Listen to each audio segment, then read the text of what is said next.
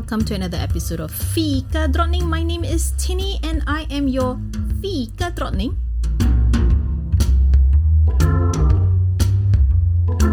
If you have not done so, do click on that follow or subscribe button depending on which platform you're listening us from. So do that now so that you will not miss any episodes in the future. And if you like what we do, please share our podcast with your friends, your families, your colleagues.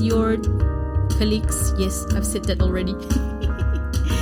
And of course, give us your ratings and reviews. You can do so on iTunes, on Stitchers, on Deezer, on iHeartRadio, on whichever platform that you're catching us from. Or you can submit your reviews on our blog page at www.fikadrottning.com. That's www.fikadrottning.com. Or you can follow us on our Instagram and Facebook account at fikadrottning_podcast.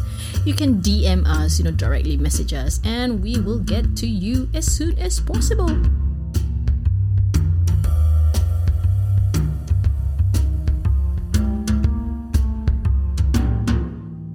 Fika Drottning. And once again, thank you so much for choosing Fika Drottning as your company today. And this is series 4, episode number 7, I think. Well, we are coming towards the end of series 4. How time flies. And then we will move on to series 5. That's very, very interesting, isn't it? Time really passed by super, super fast. And before I forget, I would like to thank you.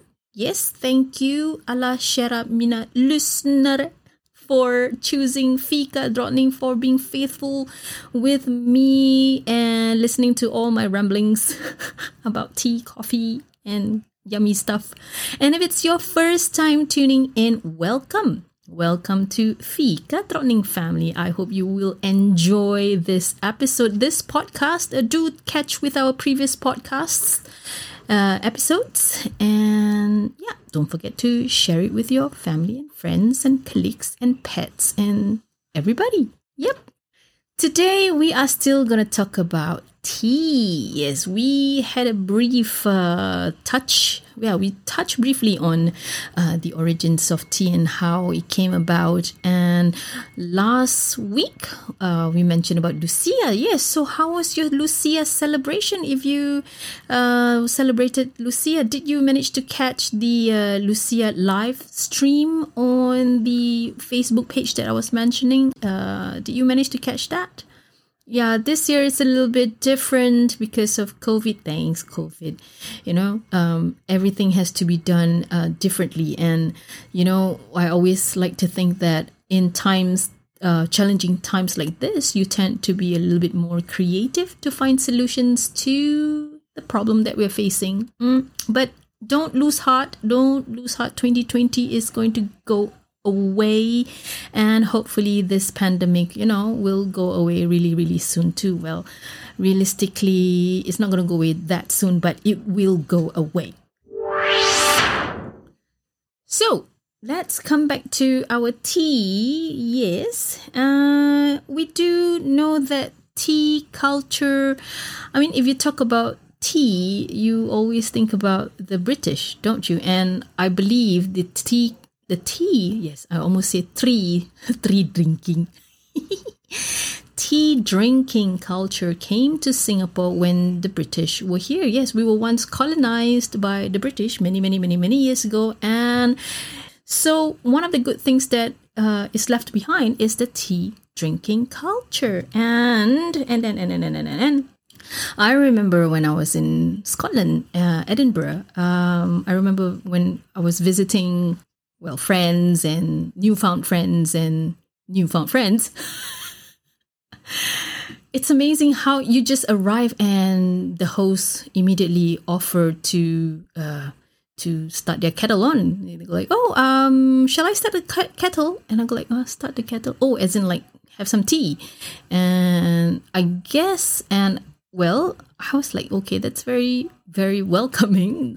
Usually, you chill a little bit, and then you will go to the kitchen and, I mean, as a host myself, I would welcome the guests into the house and chit chat a little bit, and then, offer beverages or drinks, whatever that's available. But when I was there in Scotland, I was offered immediately as soon as I arrived. Say, I shall put on the teapot, the kettle. I shall serve something.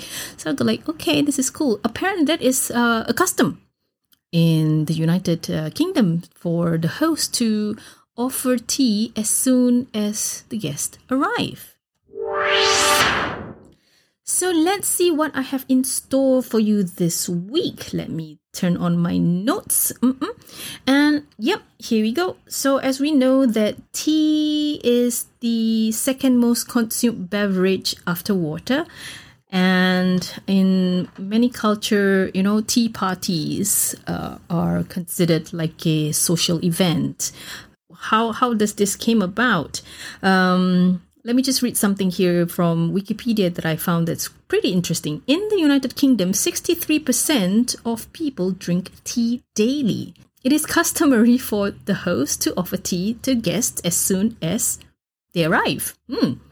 And tea is consumed both at home and outside the home. Yes, I do remember tea rooms.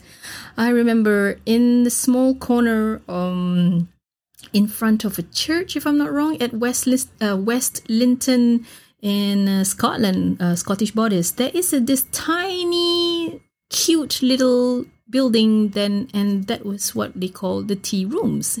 Let's see. It says here, in southwest England, many cafes serve a cream tea consisting of scones, whichever you pronounce it, clotted cream and jam alongside a pot of tea. I also remember that, in Singapore, when you order tea, you usually get a cup of tea, right? I was kind of surprised when I my first experience in Scotland, when I ordered tea, it actually came with a pot of tea. So in a way, having tea in the UK is a sign for you to slow down and not rush. Just enjoy that pot of tea. Yeah, I could finish it. And yeah, it's really nice when you have fika in Scotland with a friend or friends, because you really slow down. It's very similar. It's very similar to fika. You sit down, you buy your coffee, and you have your little sandwich or piece of cake, and you chit. Yeah, it's really cool. And there are a few good cafes that I been to. Not many though, just a few, but they are really, really good. Especially the one which part of Scotland is it? I will get back to you. It's there on my TripAdvisor site. I think it's called something to do with Lala. I can't remember. Yeah, I think it's got something to do with Lala. All right, let's get back. As of 2016, Ireland was the second biggest per capita consumer of tea in the world. Wow! Second biggest. Local blends are the most popular in Ireland, like the Irish breakfast tea, using Rwandan, Kenyan, and Assam teas. The annual average of tea consumption in Ireland is 2.7 kilograms to 4 kilograms per person. That's kind of a lot, isn't it? Tea in Ireland is usually taken with milk or sugar and brewed longer for stronger taste. Yeah, if you notice, if you steep your tea longer, your tea gets a little bit stronger. So let's get into the romance between the Brits and the tea. So let's see, how does this tea drinking started in England? Apparently, it is the women who started this tea drinking culture. In 1657, the first shop to sell tea in England was opened, and it was run by Thomas Garraway. The shop sold tea imported by the Dutch and contributed to the rise in its popularity in London's cafe and coffee houses. It is said that the tea drinking became more popular when Charles II married Catherine of Braganza, a Portuguese royal who adored tea and introduced the concept of tea time to the court.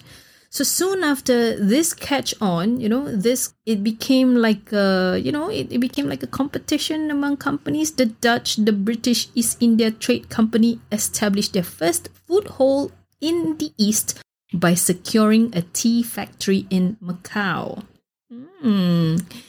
Really interesting. So all this while, if you realize, coffee drinking, as in coffee remained the preferred drink in coffee houses in England until the ladies caught on with tea drinking, and somehow it spread. Words of the day. Words of the day. As usual, in this series 4, we will be introducing Swedish expressions with Malay and English translation, förstås. And Tingwei is not with us this week. He is busy, so it's okay. He will be back with us. I know you guys like him a lot. Right, he will join us when he is available, right? So don't worry about that. Wow, Tingwei, you have fans. I jealous. So as I was mentioning, each week we will introduce a new Swedish phrase. Yes, because this is series 4. You guys have requested for phrases instead of words. Yep, so I will be introducing a new phrase today, or an expression. So last week, the Swedish phrase was behöver du hjälp, as in, do you need help? Or the other way of saying it is, oh my God, my brain is not here today. Hello! I should switch on to my Swedish mode in my brain. Bleep. Vill du ha hjälp? So last week we looked at vill du ha hjälp? Or behöver du hjälp, which means would you like help? Do you need help? So this week, to reply to that question, if you're just looking on window shopping, you can say jag tittar bara. Jag tittar. Jag tittar bara. Jag as in I, tittar is looking, bara means only. So if you were to literally translate it, I looking only. I mean, it does make sense, but it's like broken English. So I'm just looking. Jag tittar bara. So jag, you spell J-A-G. Jag tittar. Tittar. It's T-I-T-T-A-R. Tittar.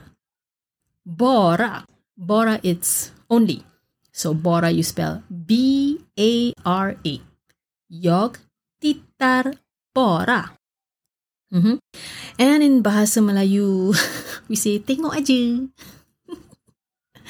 Tengok aja. Tengok aja. Tengok, you spell T-E-N-G-O-K. Tengok aja. A-J-E.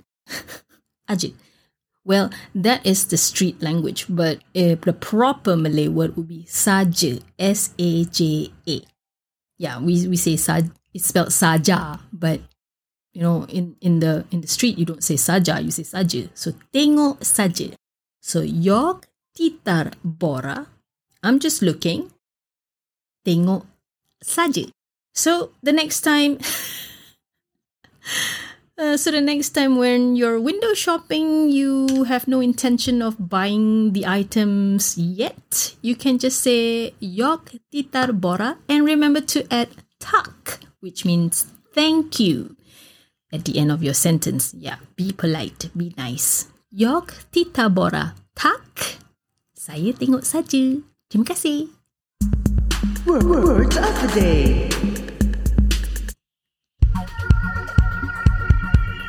And So that is all that we have for you for this week. I hope you have learned something as much as I have learned a lot myself.